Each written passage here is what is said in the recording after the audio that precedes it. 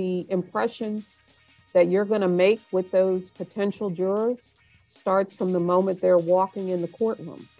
100%. So they're picking up your body language, your demeanor. They're making decisions about other things in their head that are preoccupying them, but they're also trying to determine, okay, do I trust you? Do I like you? And so you're kind of thinking of that as you are developing your questions. All right, good afternoon and welcome to Everyday Law. I am your host, Bob Clark. Today we have on the show one of our historic favorite guests who has both had a change of title and also, while not changing her position, has actually become a member of the Maryland Supreme Court. Welcome to the program, Michele D.Hotten. Thank you very much for having me. You are most welcome. We always enjoy hearing from you. So I'm fascinated a little bit because my practice is so sort of neighborhood based that most of my clients are in Laurel or near Laurel. And they do ask me about the ballot measures. Whenever there are ballot measures to be elected, and they ask me about the sitting judges. And I always say, yes, please make sure that, you support the sitting judges and that sort of thing. And one of the ballot measures obviously was the name change from Maryland's highest court being the Court of Appeals to the Maryland Supreme Court. And I wondered, is that something that's been in the offing for a while, or do you know the history of that change? I'm not sure of the exact history, but I seem to recall the conversation coming up with Chief Judge Barbera. Okay.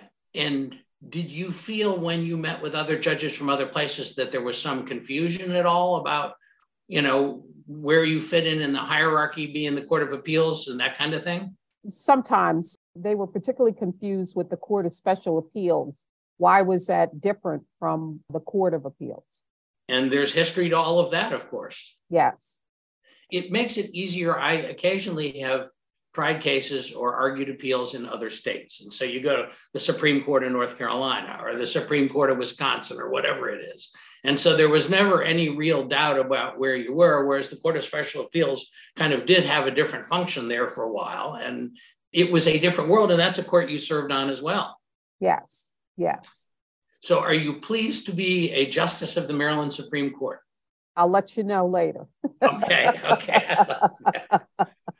One of the things we've chatted about a little bit before, and I always review everybody's kind of CV in anticipation, even people I've interviewed before, and you really have had so many different roles in your career. And I mean, it's extraordinary. And I just wonder how that informs your present job, that, district court, circuit court, Court of Special Appeals, Court of Appeals, now Maryland Supreme Court. Do you feel that having had these different roles has been beneficial? I think it's been extremely beneficial and rewarding. It allows me to understand not only each level, but how the systems operate, both directly and indirectly. I've had interaction with a number of judges that run the spectrum in Maryland, so I understand where they're coming from when I'm reading the cold record. And it also allows me to appreciate the necessity for being very patient and listening, because often what is presented to us from the record for purposes of cert review, sometimes it's altered a little bit when people come before us for oral argument. How do you find the communication of the important issues is? I mean, is it accurate? Is it effective? Is it variable between parties? How do you find that comes across? I think it varies according to parties and who their advocate might be. Every month, for example, we review cert petitions, and many of them are pro se. And so you have to be very patient and take your time as you're reviewing them, because sometimes people are not articulating what they need to articulate to cross the threshold for us to either grant it or make another determination. And I think my prior experience with the trial courts certainly assisted me in terms of kind of parceling out what the issues really are. And there's no substitute for having a strong legal advocate in the form of an attorney. But sometimes, for whatever reason, people don't have counsel. And so you're not making the case for them, but you're trying to ascertain what is the issue. Is it enough to cross our door, so to speak? And just so our audience understand, pro se means somebody acting on their own behalf without a lawyer. Correct. One of the interesting directions the law has taken in the last year or so, both legislatively and judicially, has been an increase in ensuring that people have counsel in very important situations. So, for example, there's now a law that was passed concerning the availability of counsel to juveniles that didn't exist before. And, I wonder if that has had an effect on the things that you see, or whether those things haven't been in the books long enough to have an impact on that sort of thing. I don't think there's been enough coming before us in that regard, but it's coming. I know it's coming. I mean, it's intriguing because so many of these things, you read an opinion, like, for example, there's an opinion that ballistic evidence is kind of being looked at somewhat differently by all courts, in particular, the highest court in the state of Maryland now. There's an array of my guests who are fairly prominent lawyers. My friend Jerry Buting, who's going to be a member of the 100th show, along with you, and Justin Brown, who represented Adnan Syed, and a lot of these people, once they're away from the cameras and that sort of stuff, they're very genuinely concerned that ballistic evidence has been misused for a long time. And I wondered what you would say about the ballistics opinions and kind of how that came to fruition. There's something pending now, so I don't want to get into a whole lot of detail, but whenever there's what people perceive as a sea change with us in terms of factors that a trial judge should consider when they're considering expert testimony, recognizing that your gatekeeping function is extremely important. And at least for purposes of appellate review, it's very important that the record reflects that you have identified what those factors are, where the source of those particular factors, so we know that you're in the same bailiwick as the last significant opinion, Roshkin, and then how you have taken those factors to develop your findings. And then as a result of those findings, exercising your appropriate discretion to come to a decision about that testimony or that opinion. It's a very important role. I recognize and appreciate that what the court did about a year or two ago is representing a sea change in some respects, or a clarification, as it were, of what the factors may be. But I think it's very, very important in terms of us reviewing a record that we know you've identified what those factors are and that you go through each of them in terms of your findings and then your ultimate conclusion. So we don't have to guess, so we don't see that there's some kind of missing link, so to speak. There was a unanimous opinion about so-called CSI evidence and whether defense attorneys kind of missed the boat some years ago, I guess, in terms of not having objected to things. And I thought there was just these fascinating things that occur because of something like a television show that kind of focuses on scientific and quasi-scientific, and in some instances, fictional things. And that had to be sort of an interesting thing to confront as well. Yes. Yes. I would imagine there's more of that coming. We did a show this summer with Judge Paul Grimm, just leaving the U.S. District Court, going down to Duke University. And I'm a Carolina guy, so I tried to admonish him not to do it, but he didn't listen to me. But it was about, artificial intelligence. And so much of what pervades our lives, whether it's sending an email or us doing a Zoom like this, is, artificial intelligence derived or based or run through these things. And it creates a really odd situation for the lawyers and the judges and the parties, because something works. You can make a cell phone call or send a text, but you really don't know, or at least I don't know how it works. And he kind of admitted that he's learned a lot, but he didn't. And I wonder if those things are starting to pop up more in your consideration as well. I think it's coming. It's kind of interesting because I don't think we've caught up intellectually with the technology. Oh, yeah. That's going to prove very interesting, because at some point you see that, people have created a different kind of dimension for people that no longer exist on the planet. And you wonder, wow, that's fascinating. And then your mind starts thinking, Okay, what are the pluses and the minuses of that? How are we to measure that or assess it? It just very interesting. You may have homework ahead of you on that before you retire. Exactly. Doing that show did help because his co-author, he'd done an article in the Northwestern Law Review, their technology review, with a professor named Maura Grossman. And she was one of sort of the people who really came up with the best computer mechanisms for doing discovery and evaluating reams and reams of documents and stuff. And it was just funny because, I'm talking to them and I have a cursory knowledge of this stuff. She was quite a brilliant person to talk to about this. And I feel like if I ever need somebody, that is who I would reach out to. But it does unnerve me a little that an awful lot of things that probably need to be considered in cases that are just tried ordinarily really require an explanation we can't give. And no offense to the trial judges, because I think they all try very hard and are very intelligent, hardworking people, but they can't really be expected to be trying myriad different kinds of cases and also understanding exactly how, the cell phone towers work or something, which was an Adnan Syed issue of significance. And for purposes of appellate review, how far should we go in terms of analyzing if you've done everything that we've asked you to do in terms of the factors, identifying them, developing your findings, as a result of that, coming to a conclusion, how far should we go to hold you, the gatekeeper, responsible for dotting every I or crossing every T, as it were, in terms of the opinion? Say, for example, with the use of guns, it kind of makes you wonder, how far should it go? So we'll see. Infinitely better than I, because I have caused mischief for trial judges for years, but it's not an easy task. There's a lot asked of you over and above the trials you're doing in and day out. And it just can't be an easy thing. I agree.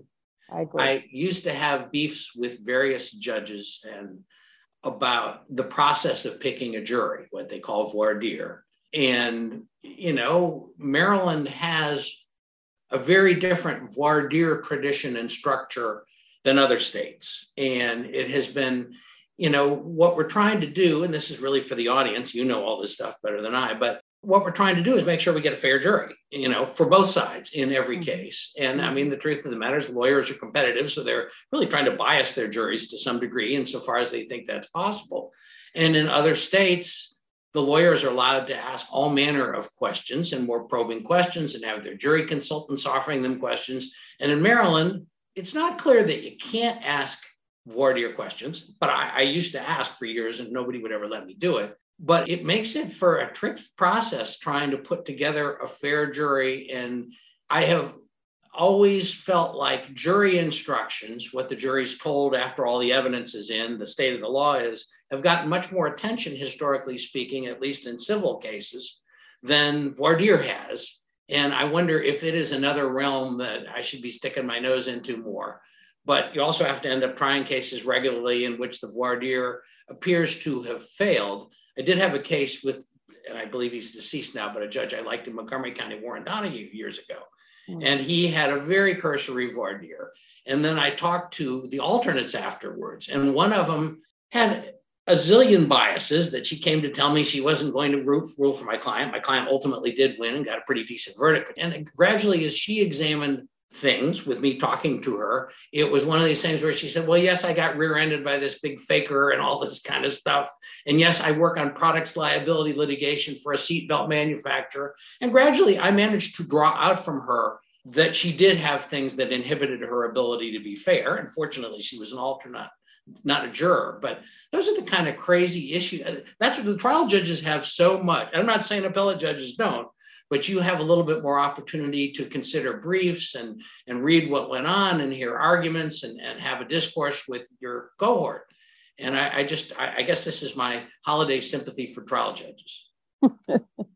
Well, I mean, if you look at some of the case law that's come down the past even 10 years, it looks like the gap is widening, so to speak, so that as an advocate, a trial advocate, what do you really have to lose in not asking a question and giving the reason why you're asking the question? Because you don't know what's going to happen in terms of a future appellate decision.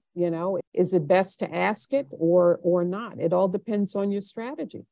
I think it's fair. And I think with the judges, a lot of times there's 4 sentencings they have to do, and then they've got to hear a DV and, all these kinds of things that occupy their brains. And I mean, I've had a bunch of them on the show and talked to them and have very much enjoyed it. And, I think their lot is not an easy one. It is something I have all the respect in the world for you and the others who have undertaken it, but I can't imagine me, having the energy to do it. Well, and you probably learned one valuable lesson. The impressions that you're going to make with those potential jurors starts from the moment they're walking in the courtroom.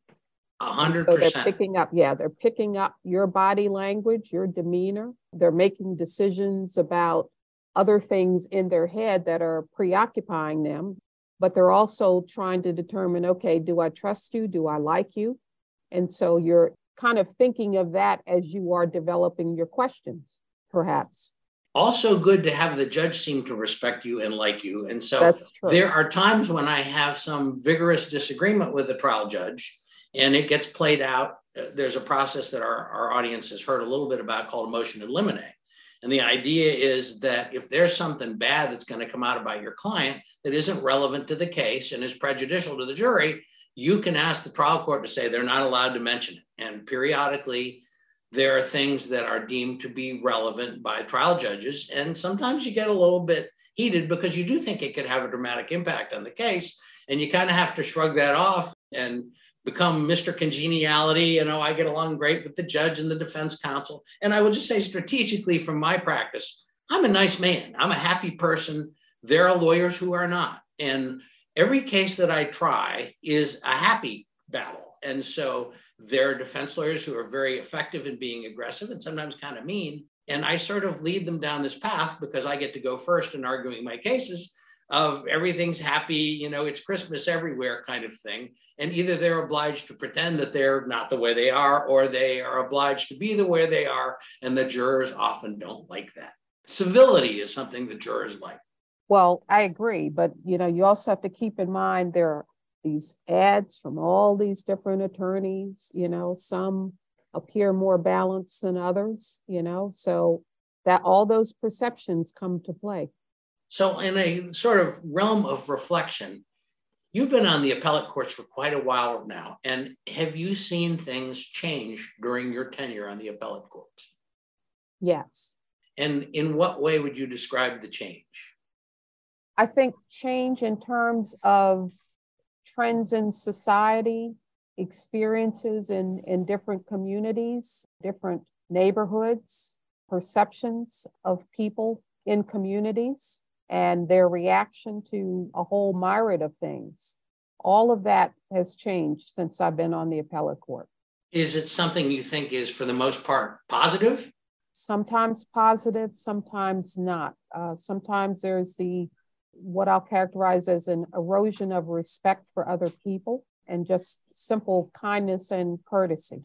I would imagine by the time they get to the Supreme Court of Maryland, the comportment of lawyers and litigants is better than you might have experienced in district court, circuit court, or even the Court of Special Appeals, because they're kind of there in a privileged manner.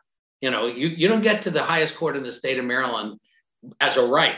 Particularly, it's got to be something that there's a serious case and there's issues that affect not only you, but others in our society. So I would hope that would result in them being more respectful.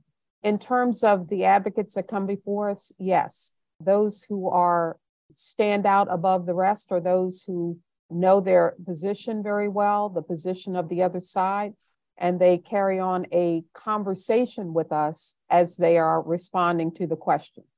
So we've previously, and I think the last time we spoke was during the COVID greater outbreak. And I've asked several trial judges this, the changes in the world. And I presume everybody's back arguing before the Maryland Supreme Court in person now.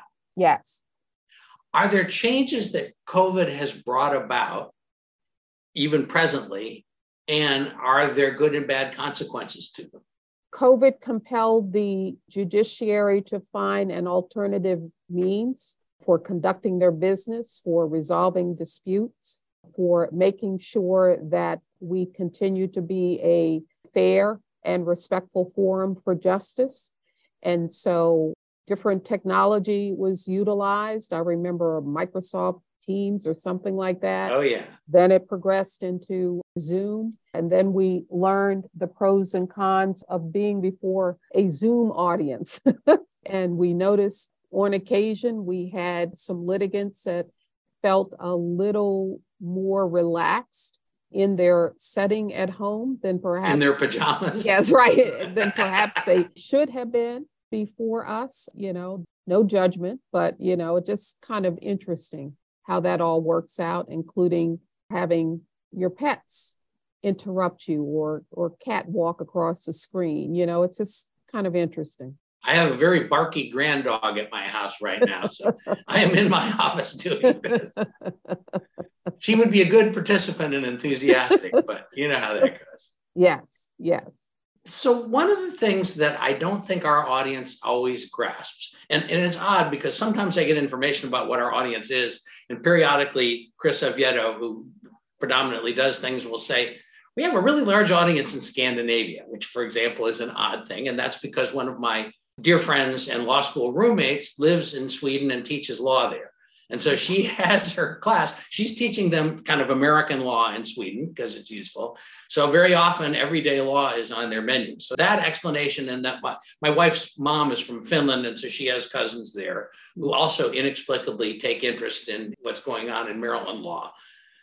But we also kind of seem to have judges who listen to the show, which is sort of odd. I mean, I appreciate it. And it may be because one of their colleagues is on, or there's something of interest, or they're made aware of it all. But our audience, in terms of ordinary mortals, doesn't necessarily have an appreciation of the fact that law sometimes is made by the judicial branch. There are changes in law, but often the judicial branch chooses to defer to the legislative branch. The idea is that the Maryland House of Delegates and the Maryland Senate and the Maryland governor put together the law. And, are you able to give us some sort of idea or guidance going forward about when it's appropriate for the legislature to do it and when it's appropriate for the judiciary to do it? A bright line doesn't come to mind, but there's something instinctively that I have found with certain issues, and it requires me to kind of sit back and reflect,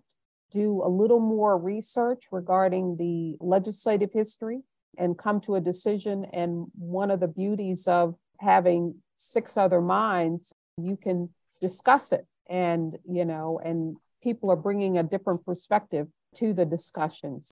I can't think of a bright line, but it does require a lot of research and contemplation.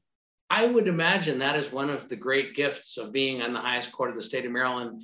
You have these diverse group of people, all with different experiences from all over the state, all of whom are really smart and all of whom really care. That's true.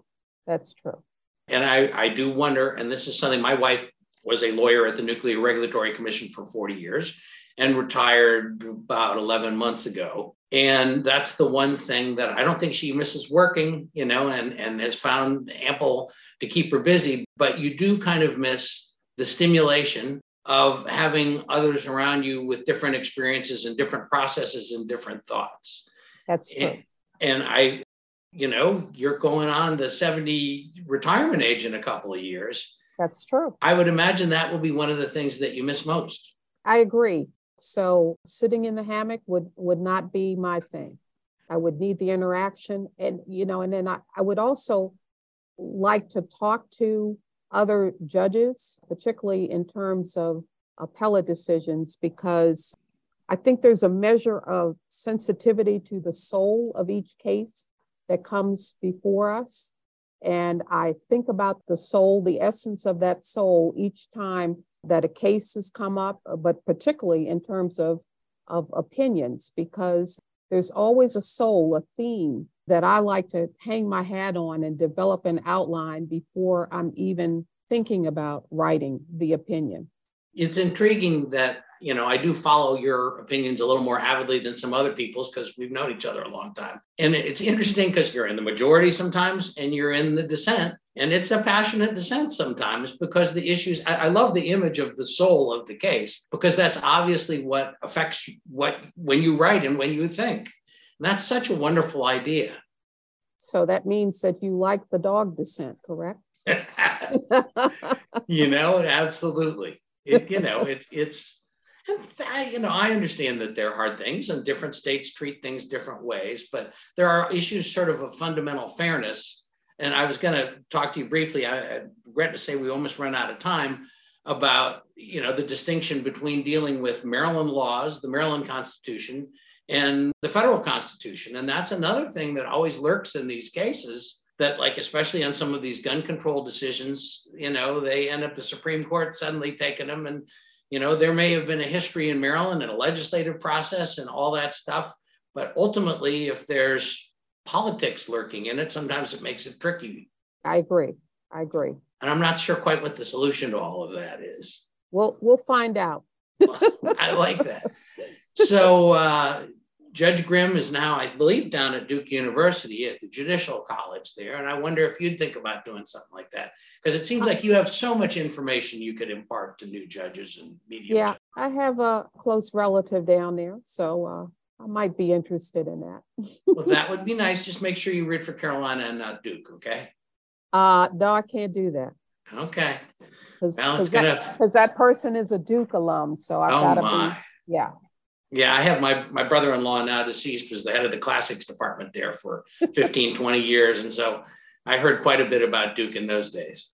Well, I regret to say that we have run out of time. It always blazes by when we talk, but thank you so much, Justice Hotten, for appearing on Everyday Law.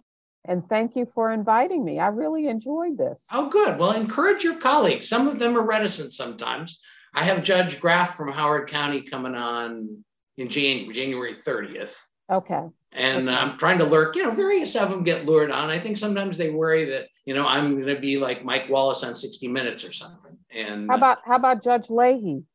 Love to have Judge Leahy on. Put the word out. Okay. I it's funny because, and this is kind of inside baseball, but getting guests, I started with my friends. I did a seminar for the MSBA last year about doing a podcast. And, there were 5 things: call your friends, call your friends' friends, call strangers they like attention to, and that sort of thing. And that's how it sort of evolved to this being my 100th episode. Don't know if I have another 100 in me, but I'm certainly going to do as many as people are interested in. And any suggestions, I had Natalie McSherry on last year, and she suggested I have Donna Hill Staten on. So I'm working on that. She said, who would be a really interesting person? She said, Donna. I said, okay, going to work on that. She's so busy that it's hard to get her to do stuff. But I have a lot of ideas about things, and anybody you might hypothetically suggest, please let me know. Well, I just gave you one hypo. I'm on that one. Thank you very much. And please have a happy holidays and Merry Christmas. And God bless you and your family. And the same to you. And much thanks to Brendan for helping us out. Absolutely, positively. This has been Everyday Law. Farewell. Connect with us. We are Dragon Digital Radio.